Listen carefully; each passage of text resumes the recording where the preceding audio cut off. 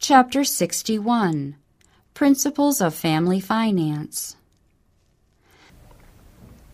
Money is not necessarily a curse.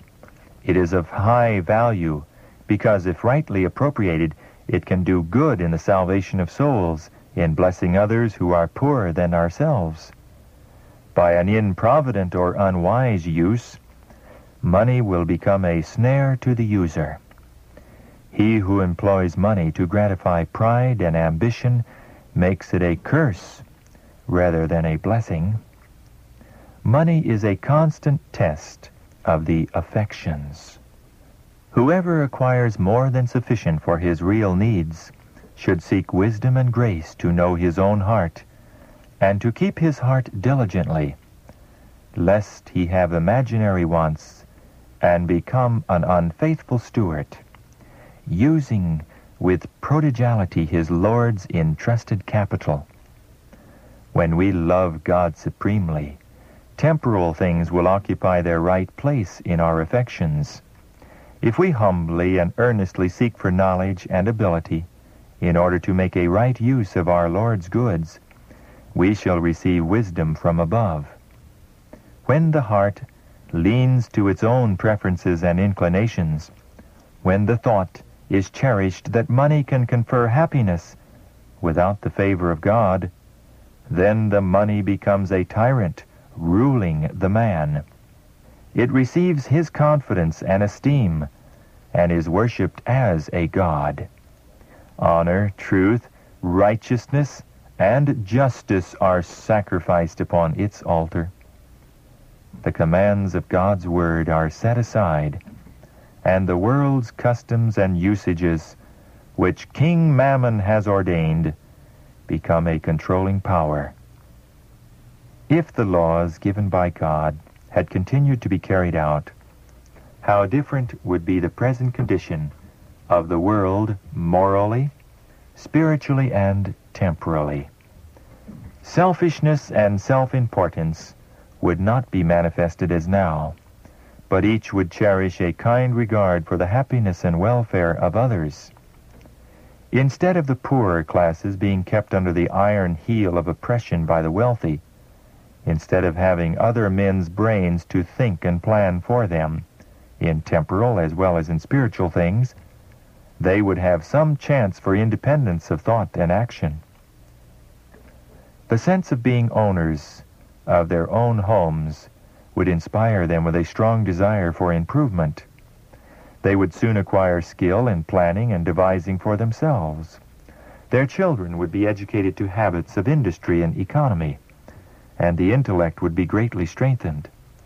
They would feel that they are men, not slaves, and would be able to regain to a great degree their lost self-respect and moral independence. Educate our people to get out of the cities into the country, where they can obtain a small piece of land and make a home for themselves and their children. There are poor men and women who are writing to me for advice as to whether they shall sell their homes and give the proceeds to the cause. They say the appeals for means stir their souls, and they want to do something for the Master who has done everything for them. I would say to such, it may not be your duty to sell your little homes just now, but go to God for yourselves. The Lord will certainly hear your earnest prayers for wisdom to understand your duty. God does not now call for the houses his people need to live in.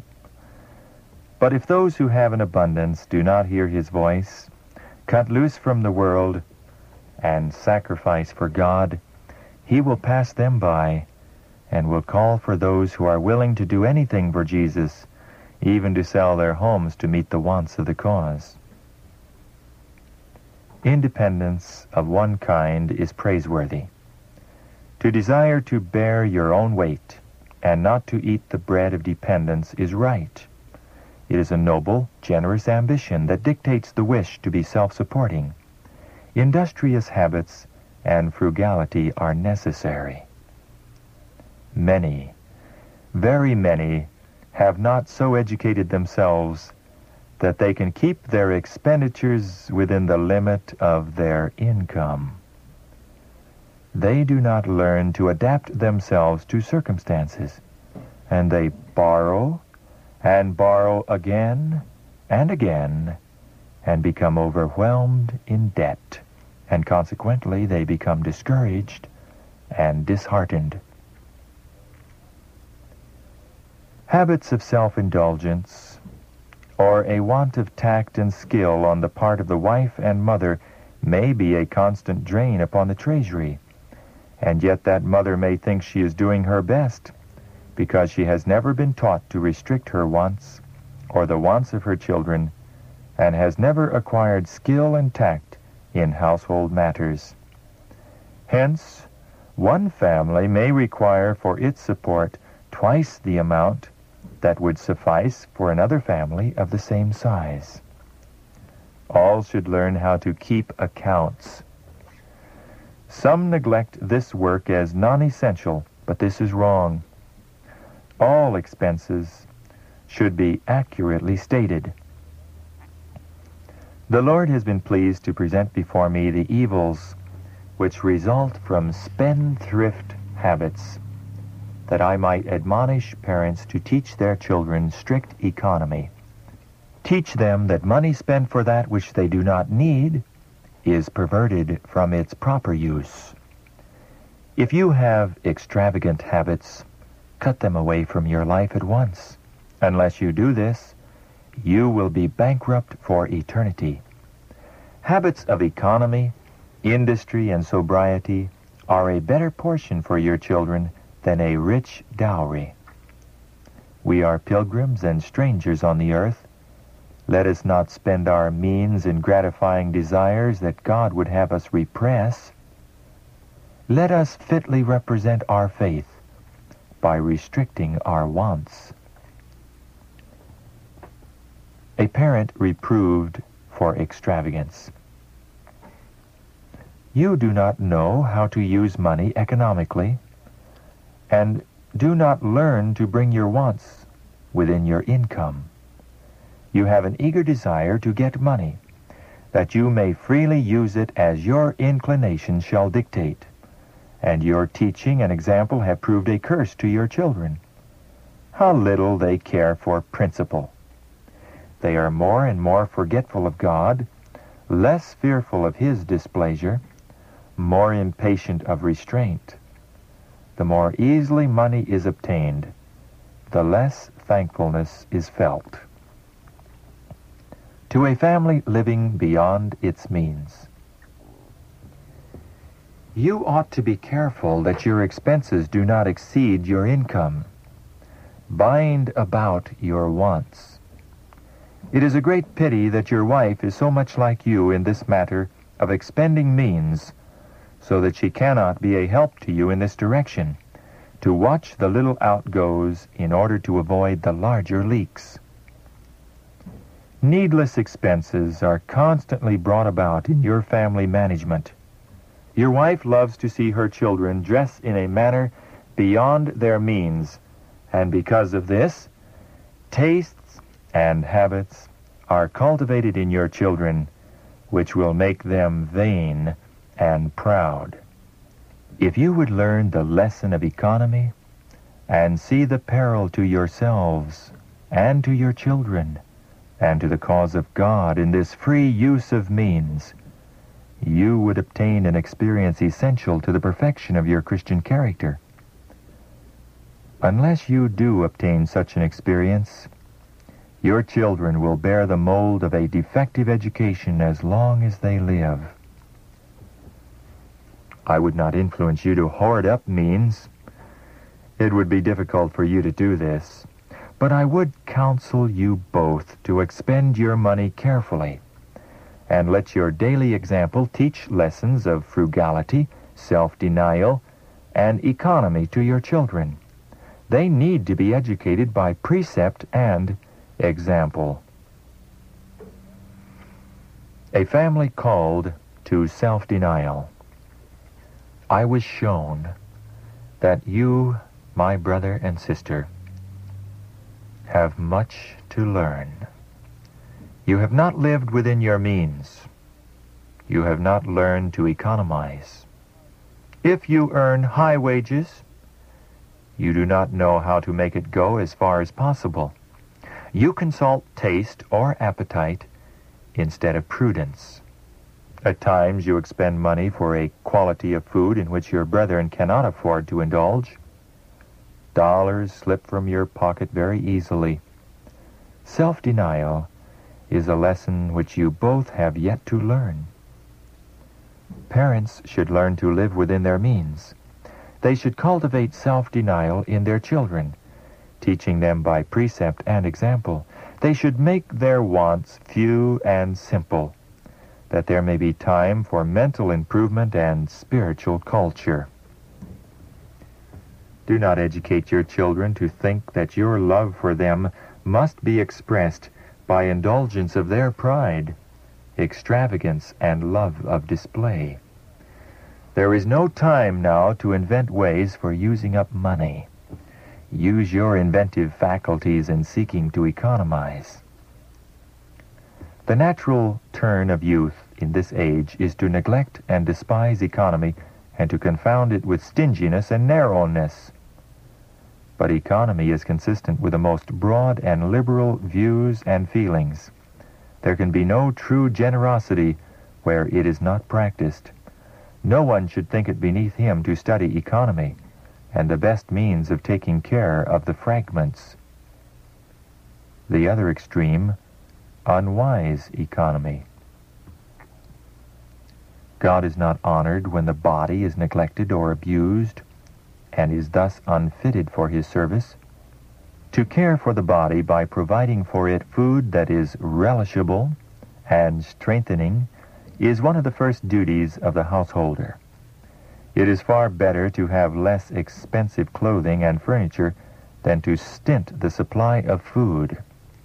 Some householders stint the family table in order to provide expensive entertainment for visitors. This is unwise. In the entertainment of guests, there should be greater simplicity. Let the needs of the family have first attention. Unwise economy and artificial customs often prevent the exercise of hospitality where it is needed and would be a blessing. The regular supply of food for our tables should be such that the unexpected guest can be made welcome without burdening the housewife to make extra preparation. Our economy must never be of that kind which would lead to providing meager meals. Students should have an abundance of wholesome food, but let those in charge of the cooking gather up the fragments that nothing be lost. Economy does not mean niggardliness, but a prudent expenditure of means, because there is a great work to be done. Provide conveniences to lighten wife's labor. Brother E's family live in accordance with the principles of strictest economy. Brother E had conscientiously decided not to build a convenient woodshed and kitchen for his large family, because he did not feel free to invest means in personal conveniences when the cause of God needed money to carry it forward. I tried to show him that it was necessary for the health as well as the morals of his children that he should make home pleasant and provide conveniences to lighten the labor of his wife. Wife's allowance for personal use. You must help each other. Do not look upon it as a virtue to hold fast the purse strings, refusing to give your wife money. You should allow your wife a certain sum weekly, and should let her do what she pleases with this money. You have not given her opportunity to exercise her tact or her taste, because you have not a proper realization of the position that a wife should occupy. Your wife has an excellent and well-balanced mind.